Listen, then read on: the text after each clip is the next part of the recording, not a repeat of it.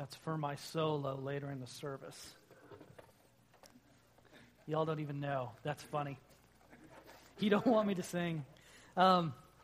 We've been talking for several weeks about a vision to be a church that builds strong families. And the predominant metaphor used in the New Testament for the church is not that we're a business, or not that we're a flock, though there's certainly kind of parts of those word images that are appropriate, but the church is a family. And we've looked for several weeks at a particular passage of Scripture, Matthew chapter 7, verses 24 through 27. And the sermons have not been all the same from week to week, but it's kind of a teaching tool. If you are a parent, you know that sometimes you have to tell your kid the same thing over and over and over and over again. And the point is repetition. Sometimes we learn the lesson really quickly. Sometimes we need a little more kind of going over to make sure that we get it. And the truth is we look at this passage, which is a comparison and a contrast that Jesus sets up between a wise man who builds his house upon the rock and a foolish man who builds his house upon the sand.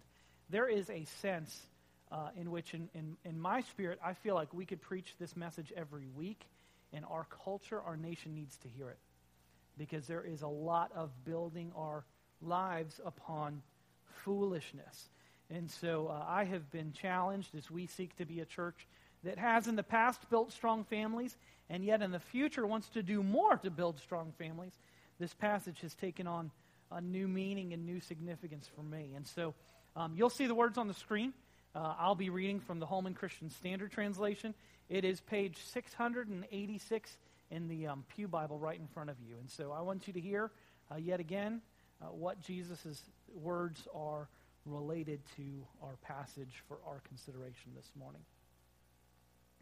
Therefore, everyone who hears these words of mine and acts on them will be like a sensible man who has built his house on the rock. The rain fell, the rivers rose, and the winds blew and pounded that house, yet it didn't collapse because its foundation was on the rock. But everyone who hears these words of mine and doesn't act on them will be like a foolish man who built his house on the sand. The rain fell, the rivers rose, the winds blew and pounded that house, and it collapsed. And its collapse was great. In this passage, as we've looked the last several weeks, Jesus provides a contrast between the life activities of two men. We've noted that he's not really talking about hard hats and scaffolding when he talks about building your house upon the rock or the sand. It's a metaphor. He's talking about the life activity that contributes to what you are building. And the truth is, everybody here, whether you happen to be in the construction trade or not, is building something. You're building your life. Here, Jesus uses the metaphor, your life is your home. And when we look at the comparison that Jesus establishes between the wise man and the foolish man, we've noted that everything about their activity looks the same. They hear the same words. They are engaged in the same activity. They are taking their pickup truck to Slo's or to Home Depot, and they are trying to get everything done that they need to get done.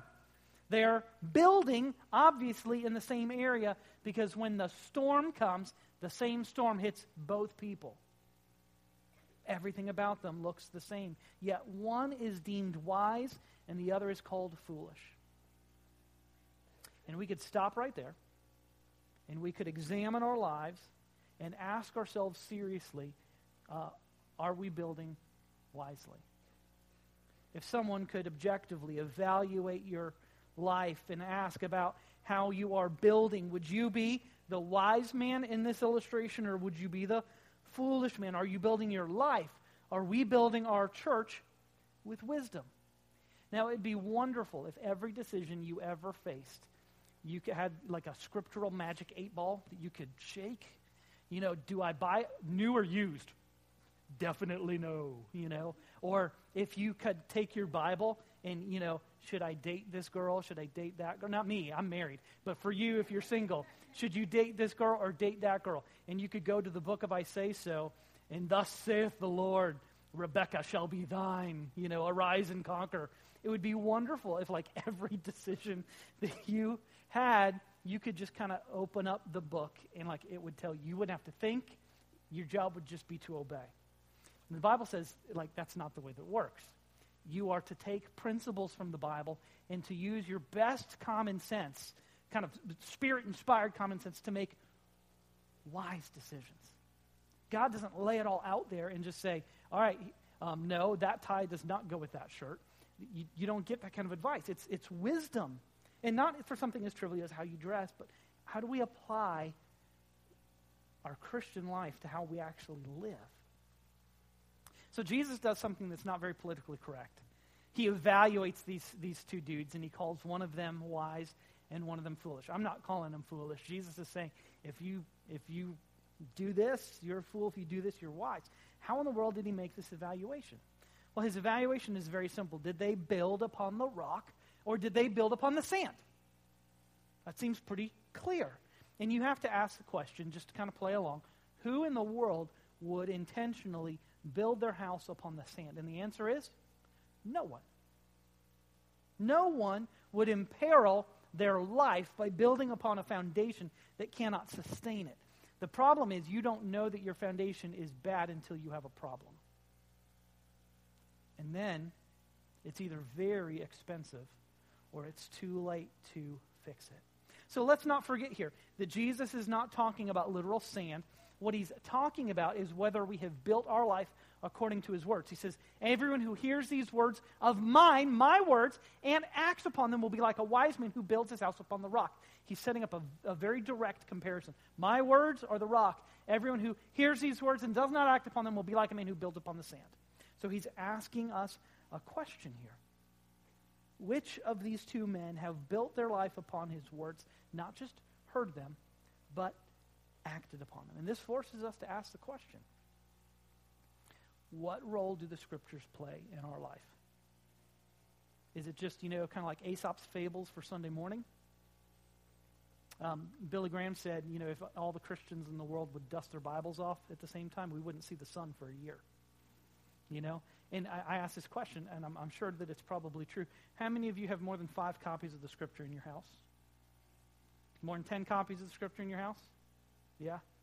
And unfortunately, if the statistics are true, the only time they get cracked open is on Sunday morning.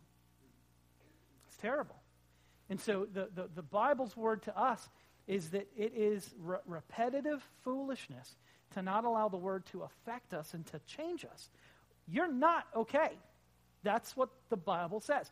That's why God has to speak his words to tell you how is the wisest way to build your life. Are you building them on the right foundation? Do you merely appreciate the Scriptures, or do you live them out? I am in the process of commissioning both Scott Crouch and Reed Hopkins to ask our kids about what our family's Bible reading habits are. So that means you're going to be busy this week. Because you're going to make sure you read the Bible a lot with your kids. So you know what the statistics are? Like 97% of families that go to church don't even crack the Bible open throughout the week. Friends, how in the world can we aspire to building strong families when the Bible tells us very plainly and clearly that you have to build upon the Word? And yet we're not memorizing Scripture as families. When your kid disobeys you, it's you better obey me because I brought you into this world and I will take you out of this world. Instead of the Bible says you're supposed to honor your elders. You have no authority. Make your authority the Word. And in your discipline of your kids, show that you're under the authority of God's Word because that's the standard that's going to impact your family. So this morning, the Bible calls us to examine our motives. It tells us that we're supposed to love the Word, that we're supposed to live the Word, but we have to examine our motives. Because the truth is, if we're honest, we like to try to negotiate with God. And I have bad news for you. God does not negotiate with spiritual terrorists. He doesn't do it. And so we go, hey, maybe if I put an extra $1 in the plate, maybe if I text in my offering, an extra $1, then maybe my next doctor's appointment will be okay. Maybe the problems in my marriage, if I just go to church more, maybe magically my wife will change or my husband will change and we'll like each other again and things will be tolerable. Or maybe if I put like a fish on the back of my car, maybe I won't get a speeding ticket. Trust me, that does not work. I think they have my license plate memorized. And so we try to negotiate. And the truth is, it's silly thinking. And none of us would say, oh, no, I'm not a spiritual terrorist trying to negotiate with God. But the truth is, you know how you know if you're a spiritual terrorist trying to negotiate with God? It's what do you do when bad things happen in your life? And you go, doggone it, God. I go to church. What have you just admitted? You have negotiated with God. And he is obligated now to make your life easier because you have done the good Christian boy or Christian girl thing. And friend, it doesn't work that way. There's no grading on a curve. There's no getting brownie points with God. But there is this sense in which we think that if we love Jesus or act like we love Jesus and go to church or act like we like going to church, that life will be easier and bad things will not come our way. That's not true. So one of the things that's very important for us to establish this morning is that when we talk about building strong and building strong families, the truth is that building strong will not spare you from the storms of life. As a matter of fact, as our country continues and our culture continues to move away from any respect from God or his word, standing upon the word, building strong upon the right foundation, may actually bring storms into your life. And so here's the realization that we come to in Jesus' parable. The very same storm hits both the thoughtful builder and the thoughtless builder. And so at this point, I have recruited some reinforcements. And I've got a couple people that are going to share some testimonies this morning about how God has used storms to rearrange some things in their life. And the very first one who's going to come and share this morning is going to be Brian Davis. So Brian, come on up here and share your story with us, please.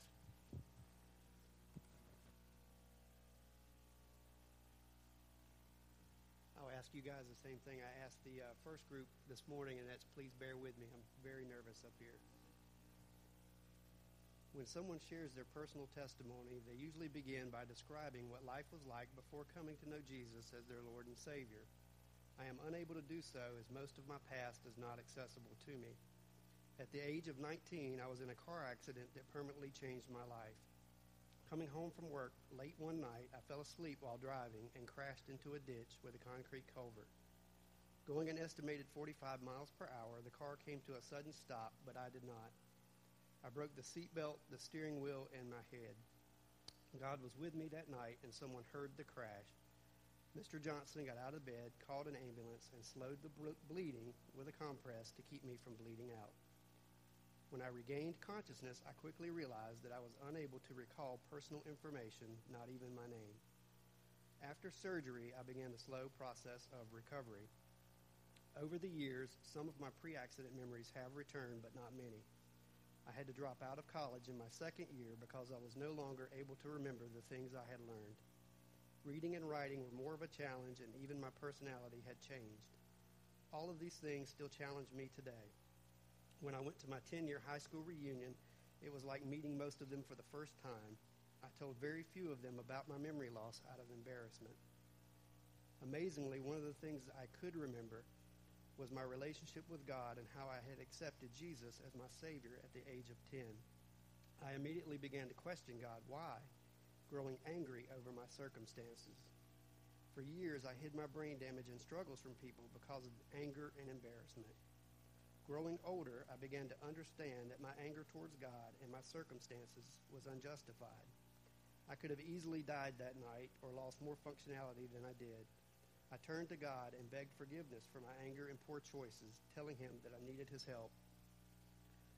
From that moment on, I realized that God was not the source of my problems, but the answer to my problems. Looking back, I can see God's grace and love towards me, even when I was disobedient. Jesus is more than my Savior, more than my King. He is my friend. Some people may see me and think that this guy has got it together, but nothing could be further from the truth. I am a broken man who can barely even remember people's names. Apart from God, we are nothing, and I am eternally thankful to have realized that I need him daily. Without the car wreck, I am not so sure I would have realized that. More recently, my son Caleb was diagnosed with Tourette's syndrome. This is, too, a reminder that each day of our lives brings a new set of challenges, but I know that the Lord is always in control.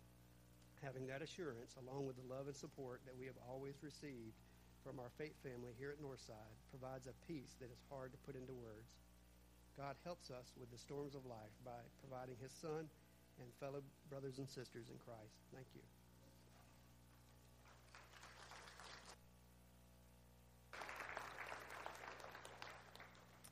In our early service, it's commonplace for our senior adults to joke about senior moments. Some of you will figure out what that means in 20 years or so. You know, could you imagine in the moment, in an instant, not remembering anything? And no matter how furrowed you made your brow or scrunched up your face, you just couldn't recall those facts that used to come to you so quickly. Isn't it amazing that of all the things that he had forgotten, the one thing that he was able to hold on to was that he knew he'd made a commitment to the Lord. And that didn't make your memories come back. It didn't make the recovery or the attitudes go away immediately. But the one thing that he knew through all of that was that he had begun the process of building his life on the right foundation. And in the darkest moment of his life, he knew that God could be depended upon. And what's great about that is not that the story is something that we want to go and do likewise. We don't wish that on ourselves or on anyone. But now that his family starts to face another challenge, they have the confidence that the God who has been faithful to them in the past will indeed be faithful to them in the future. The truth is the storms will come into your life. Has anyone here, besides Brian and our other testimony shares, been through a storm that's messed up your life and kind of rearranged your priorities just a little bit? Man, it happens. And so, you know, here's the thing. Your story, your storm may not deal with blood and plates in your skull. It might deal with broken relationships.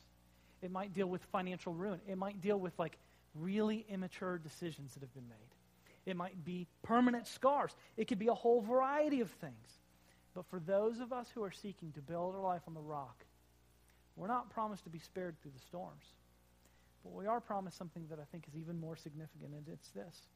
That if we seek to build our life on the rock of God's Word, that for us, building strong means that the storms of life will make us better, not bitter. Now, that realization doesn't dawn on you right away. Because the truth is, when the storms hit, you're like that dude in Peanuts who's got the little cloud hanging over him, and no matter how fast he runs, he can't outrun the cloud. When you are in the challenge, it feels like it's never going to end. You feel like you're in that tunnel that you never see the light at the end of the tunnel. It is just perpetual and eternal darkness. But we're promised the fact that God will use the storms. Even in Brian's testimony, you heard a note of thankfulness that God used the storm to teach him the things about relying on God that he needed to learn. And so when we talk about the storms making us better, not bitter, and the journey and having the maturity to understand how the storms really do shape us, Donnie Fickling is going to come and share how God used a storm to rearrange her life.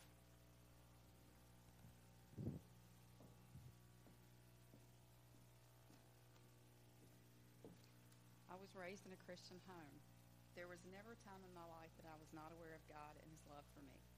I made up a song when I was very small that I would sing to myself when I was frightened. And I remember waking up in the middle of the night, afraid, and singing it when I slipped out of my bed to make my way to my parents' room. The song is, "The Lord is with me, he will never leave me, as long as I live and when I die." When I was about 11, I made a public profession of faith and I was baptized at Gallivant's Ferry Landing in the Petey River. I was a good kid, and I never really gave my parents much trouble. Some of that could be chalked up to living in a small town, and everyone knowing my dad, who had grown up in that town, and he was a bivocational pastor there. I went to college, got married, and I had 3 beautiful children. But then my life fell apart. My marriage ended. And I was a single mother of 3. And I was angry and I was bitter. I was angry with God because despite my prayers, pleading and begging, my marriage had ended. Divorce was never in my game plan. And quite frankly, I felt that I deserved not to have to endure that pain. ached for my children and their pain, which is even more undeserved. After several years, I met a sweet and incredibly patient man. Wariness and caution very, very slowly evolved into trust, and after that, like rapidly evolved into love. We talked a lot. I found out much later that he almost quit dating me after one of our conversations. He asked me about my faith. He knew that I went to church and I took my children and I prayed with them. But he asked me how I really felt about God. I told him that God didn't have much use for me, and I felt the same way about him. He told me much later that he looked at me and thought, I cannot take this woman home to meet my mother. But apparently he saw my answer on that topic as not final. My son Daniel, who was 5 at the time, asked him one evening, are you going to marry my mama? So after Daniel proposed to him, he proposed to me. We talked about what church we would attend, and I agreed to attend Northside. But I warned him that I would attend and only attend. He need never look for me to be involved on any level other than that. I was as done with church as I was with God. So we got married here, right there, in this church 14 years ago with our children and our families in attendance. We got married on a Friday, left for the weekend, came back on Sunday evening. Monday morning we got up, got kids off to school, and went to work. Our lives together had begun. We had full-time jobs and 6 kids, 1 in York Tech, 3 in high school, 1 in middle school, and 1 in elementary school. Our days were filled with baseball and football and volleyball games and swim meets, kids learning to drive, homework, school lunches, all the things that a family does. But my bitterness remained. It was a quiet simmer. But I have discovered that God is not content to leave his children in dark places. A women's Bible study was offered here at Northside, and I went. I don't remember the topic of the study. I do remember that Gail Sosby led it. She asked of each of us to tell why we were interested and why we were there. I responded that I answered that I had heard it was a good study and wanted to see if it lived up to what I had heard. You see, I wore my cynicism like a protective cloak, and I was very quick to wave it. The study was video-driven, and the speaker said in the first session, sometimes God has to move us to change us. And I remember not being able to breathe for a moment. Then something happened that has not happened to me since. I have felt the presence of God many times, and I have felt the conviction of the Holy Spirit many, many times. But in that moment, I felt the touch of God. I had a sensation of cool water pouring on the crown of my head and rippling down my spine. In that moment, I knew that God had not left me. Please don't hear what I'm not saying. I don't believe for a moment that God engineered my divorce. He does, however, allow choices to be made. We are not mindless robots, and our decisions have repercussions. Decisions were made that led to marriage ending. And there were also things in me that needed changing. But most importantly, I knew beyond any doubt that God had never abandoned or rejected me. He was always with me, just like in my childhood song. And so change began. My realization that I had not been abandoned changed my bitterness into gratitude and my fury into peace.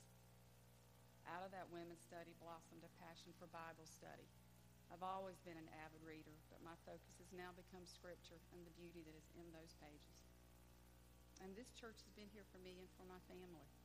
We've been nurtured and fostered here. We've been encouraged here. We've been taught and discipled here. We have wonderful friends here. This church has been here while we've raised 6 teenagers. Northside was here when we got married, through graduations, through baptisms of our children, through victories, and through hard times. Northside was here for us and our daughter when a sweet little boy with extreme medical challenges was born. And Northside was here for us when we buried our sweet little grandson 4 short years later. I cannot imagine my life without the sure and certain love and mercy of God and his redemptive power, and without his church, this church, in our lives.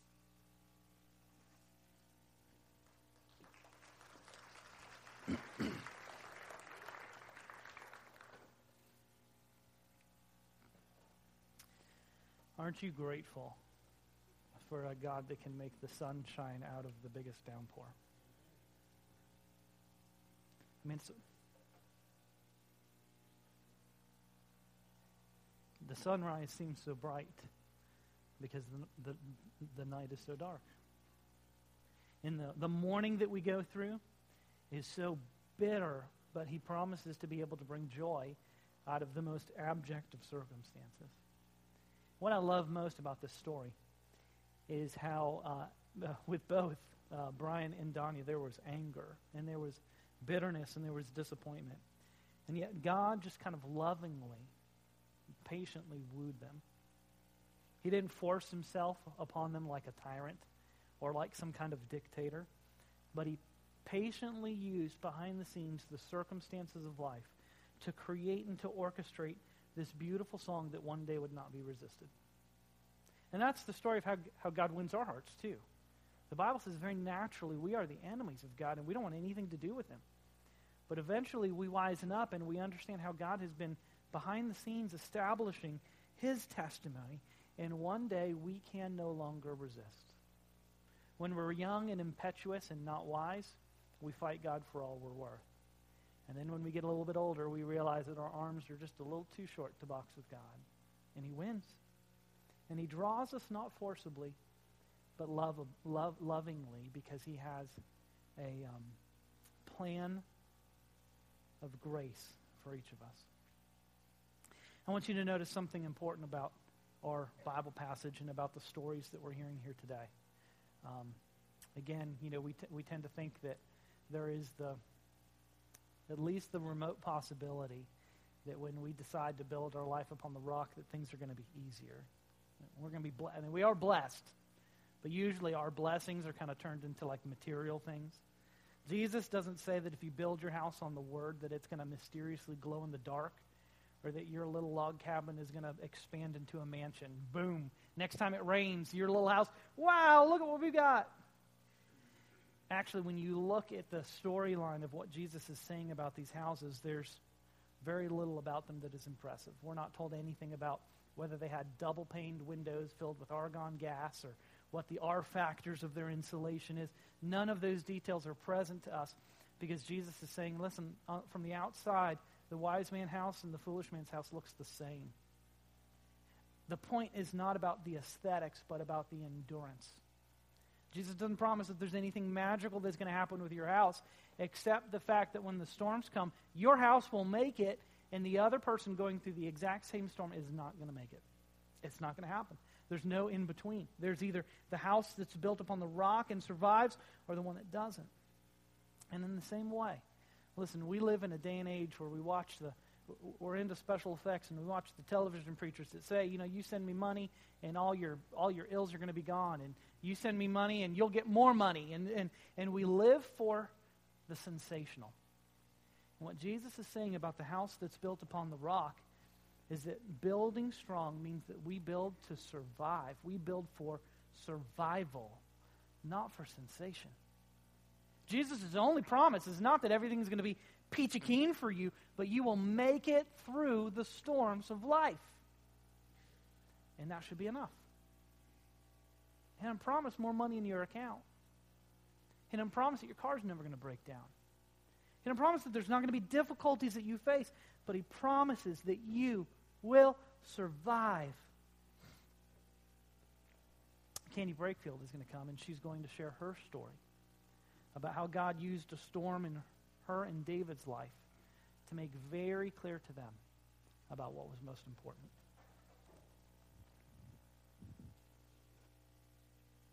David has already left the building, which is a great thing for me, because that gives me free rein to do whatever I want to do up here. And this is what I want to do. I want to sing to our Savior. Thank you, God, for loving me. Thank you, God, for loving me. Thank you, God, for loving me today. Thank you, God, for loving me. Without your love, I would not be. And I thank you, God, for loving me today. I thank you, God, for loving me today. April the 13th, 2010. It was a Tuesday, and I was in this very same sanctuary, and I sang that song to God as I left. How do I know I sang that song? Because I always sang that song when I exited this sanctuary. I had been in here that morning. March the 31st, 2010, David and I had paid off our last little bill, and we were completely debt-free. Praise God. But we knew something that you didn't know. We knew that April 1st, 2010, David would be taking a 15% pay cut. And we still had Alex to get through Winthrop. So when I was in here that morning, as I sat, and I can tell you I was right on that stair, I was praying to God, and I was praying back to Him my life verse, which is Psalms 56:3. What time I am afraid, I will trust in Thee. Now, at that particular moment, I wasn't really afraid. We didn't have any bills, but it was a little bit of uneasiness that kind of comes into you when you don't know exactly what the future is going to hold. And so when I left here, I was singing, and I was just giving it all to God. I got to work at York Tech, and about 10:30, I received a phone call, and it was a deputy on the line. And he said, Miss Brakefield, you need to come home. There's been a small fire at your house. So I ran to my car as fast as a 50-something-year-old woman can run, calling the boys, trying to get them on the phone, and I'm going to my house, and I'm praying as I'm going, but I'm also going, God, I don't really understand this. What's going on? I was not prepared when I pulled up to our house to see a whole bunch of strangers in my front yard.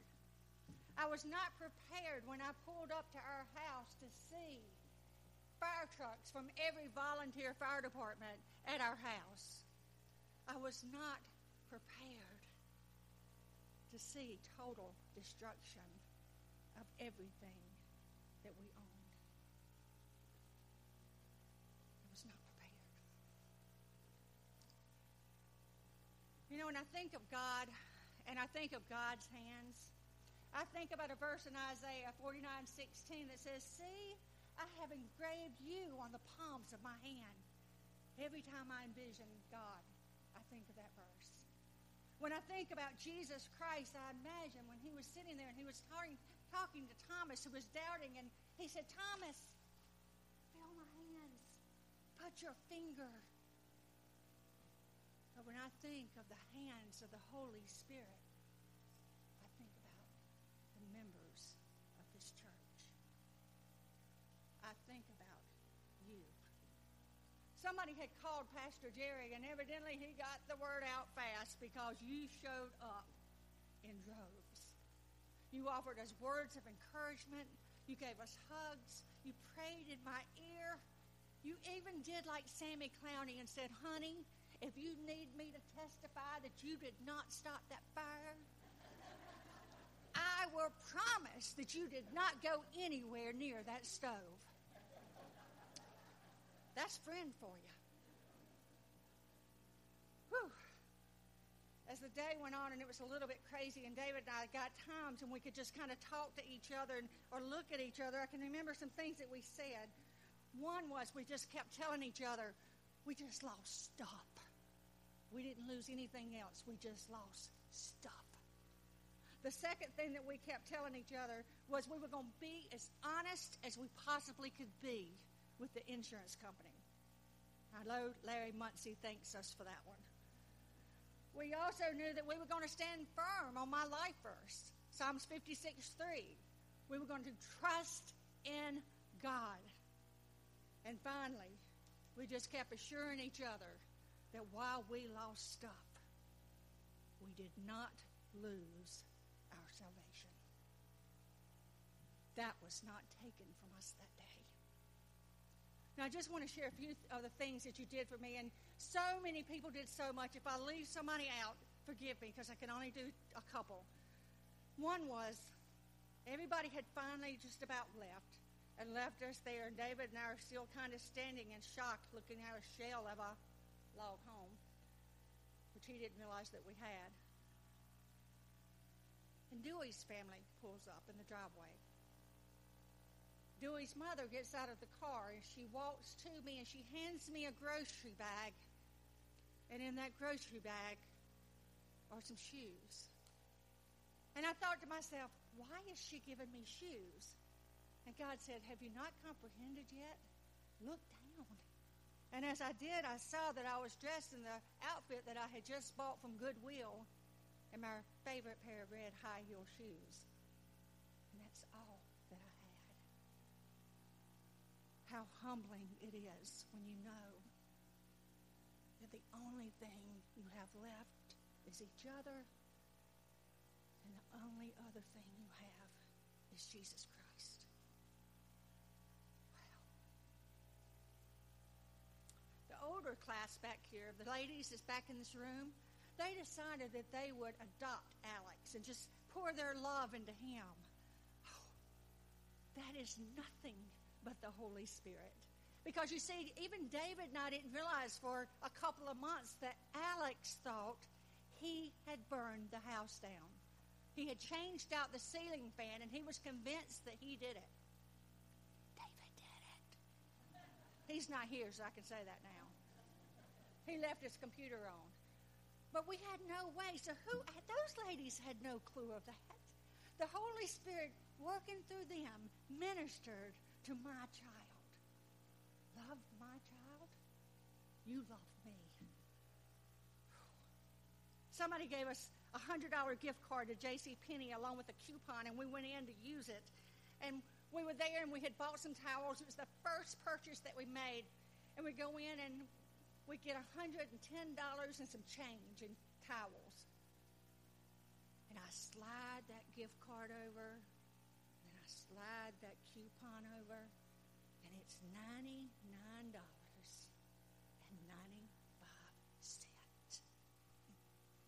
David and I looked at each other, and we just burst out laughing. But see, what Joe allowed us to do was because we were so hilariously laughing, we got to share our testimony and what Jesus Christ was doing in our life at that very minute with this cashier. It was awesome. And then some of the ladies here gave us some books that had children's pictures in it. And I was so grateful at the time, but I was really grateful when number one son got married and they asked for pictures for the slideshow. Because I may not have had him. Y'all poured yourself out on us like a drink offering. And finally, one last thing. Marianne, and I know you're in here. She wrote me a letter. See, Marianne was scared that I didn't have my Bible, and she wanted to make sure that I had,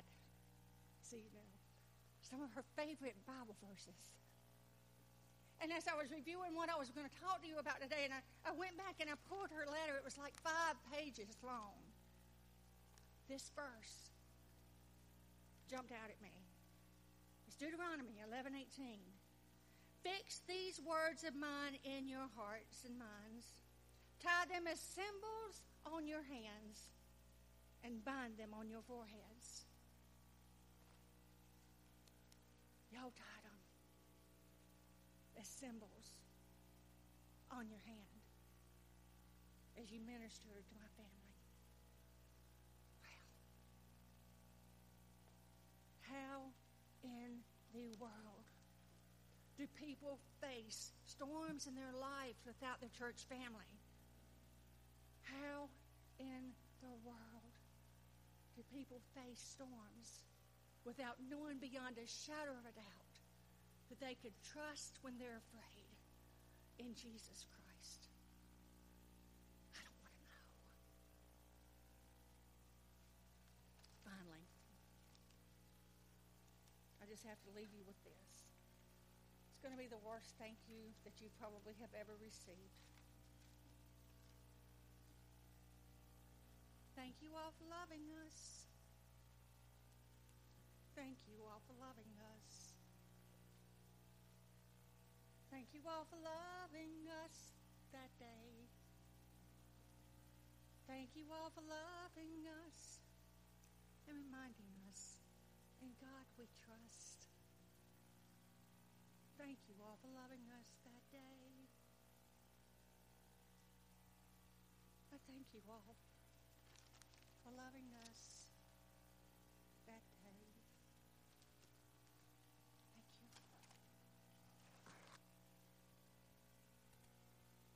Thank you.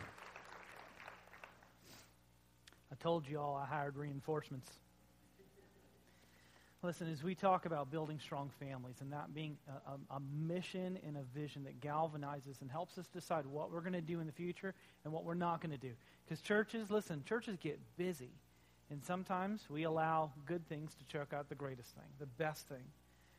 Do you sense the absolute importance and vital need for us to build strong families, not just internally for us, but for people that don't even know we exist yet? You see, sometimes even people in the church have no idea how much they need the church until they need the church. Did you catch that? You don't know how much you need the church until you need the church. And there are people out there who need the church and don't even know that the church exists. And yet most churches spend the vast majority of their budget keeping themselves happy instead of trying to build strong families where everyone is encouraged to put Christ first. The challenge for us is not to build a building. We could build a building. Might be a real small one right now, but we could build a building. Building strong families, that's a target I'm glad to aim for all the days of my life. Because we will build strong families until he returns or he calls us home. We're only going to build a building for a couple of years. We can't assume that the way that the media portrays life is accurate. Because I think we think that you've got all these goody two-shoe Christians over here and you've got all these godless, anti-God, pagan God haters over here. And that there's no one in between. And the truth is, you might just be standing in line behind someone who's hilariously buying towels. Giggling with giddiness as they buy $100 worth of towels.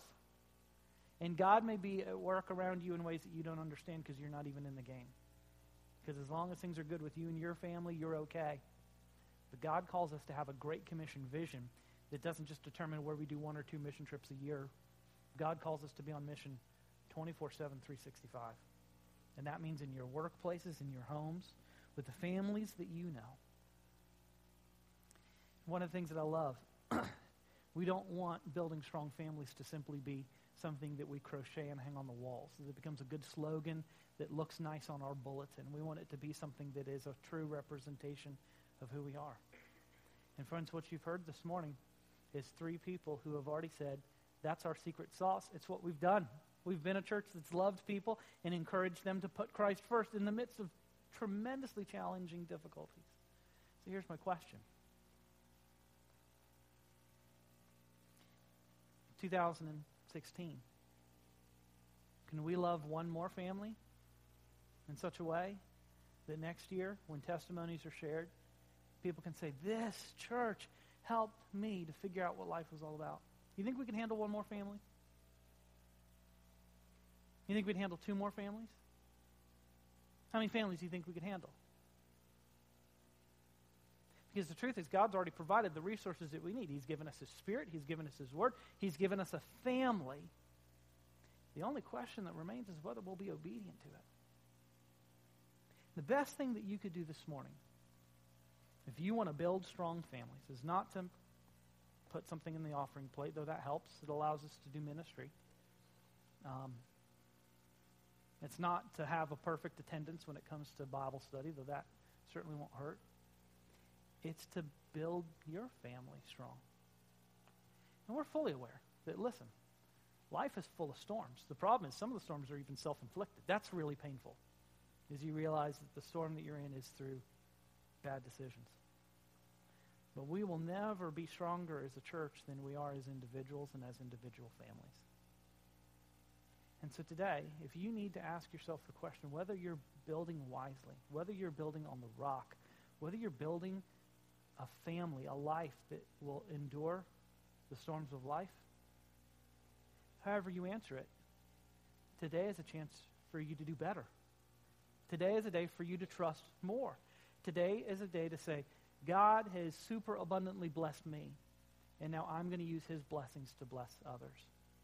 Because, friends, that's the testimonies that you've heard today. That God has used his people to change people's lives for eternity. That's the kind of church that we want to be when it comes to building strong families. And my prayer is that as a church we can be united in that calling to fulfill the Great Commission every Sunday that we meet, every day that we draw breath, and that we have a line out the door of people who are willing to share testimonies a year from now about how our church has helped them to build strong families. Pray for me, please.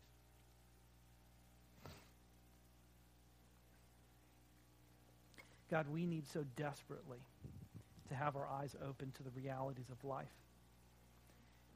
And there are sweet blessings that you give us. We see beautiful sunrises, and we love to watch the ocean roll in, and we enjoy the flowers of spring. There are many just common blessings that you share with us. But God, we can't be like ostriches that stick our head in the sand and just assume that everything is just so fine. Because we have to put up with the real stuff of real life. And even here in our midst, there are families that struggle. There are marriages that are not strong. There are parents that are alienated from children. There are husbands that are not leading their families the way that you tell them that they should. There are wives that are bitter towards their husbands. There are Christians who live their Christianity out on this campus, but then don't engage the lost world around them in their neighborhoods and in their workplaces. And God, we just need very simply for you to convict us of the lack of wisdom and the apathetic attempts that we've made to build upon your word. And we pray that by your Spirit and for your glory, that you will bring us to repentance and that you will help us to understand that our best days are in front of us. Now, as we prepare to close our service today and as we sing about the redemption offered to us in Christ, and because it's just not possible to deal with people's situations in 30 seconds or less, God, I pray that today, if there are people that need to talk about building their strong family, that you'll give them the courage to speak with me or with one of our staff, that as we have the opportunity to enjoy a good meal downstairs and support our youth, that perhaps even around the tables, that you'll allow us to not just have conversations about, wow, this is really good food, but you help us to feast upon your word, and you help us to encourage one another to build strong for you. In Jesus' name we pray. Amen.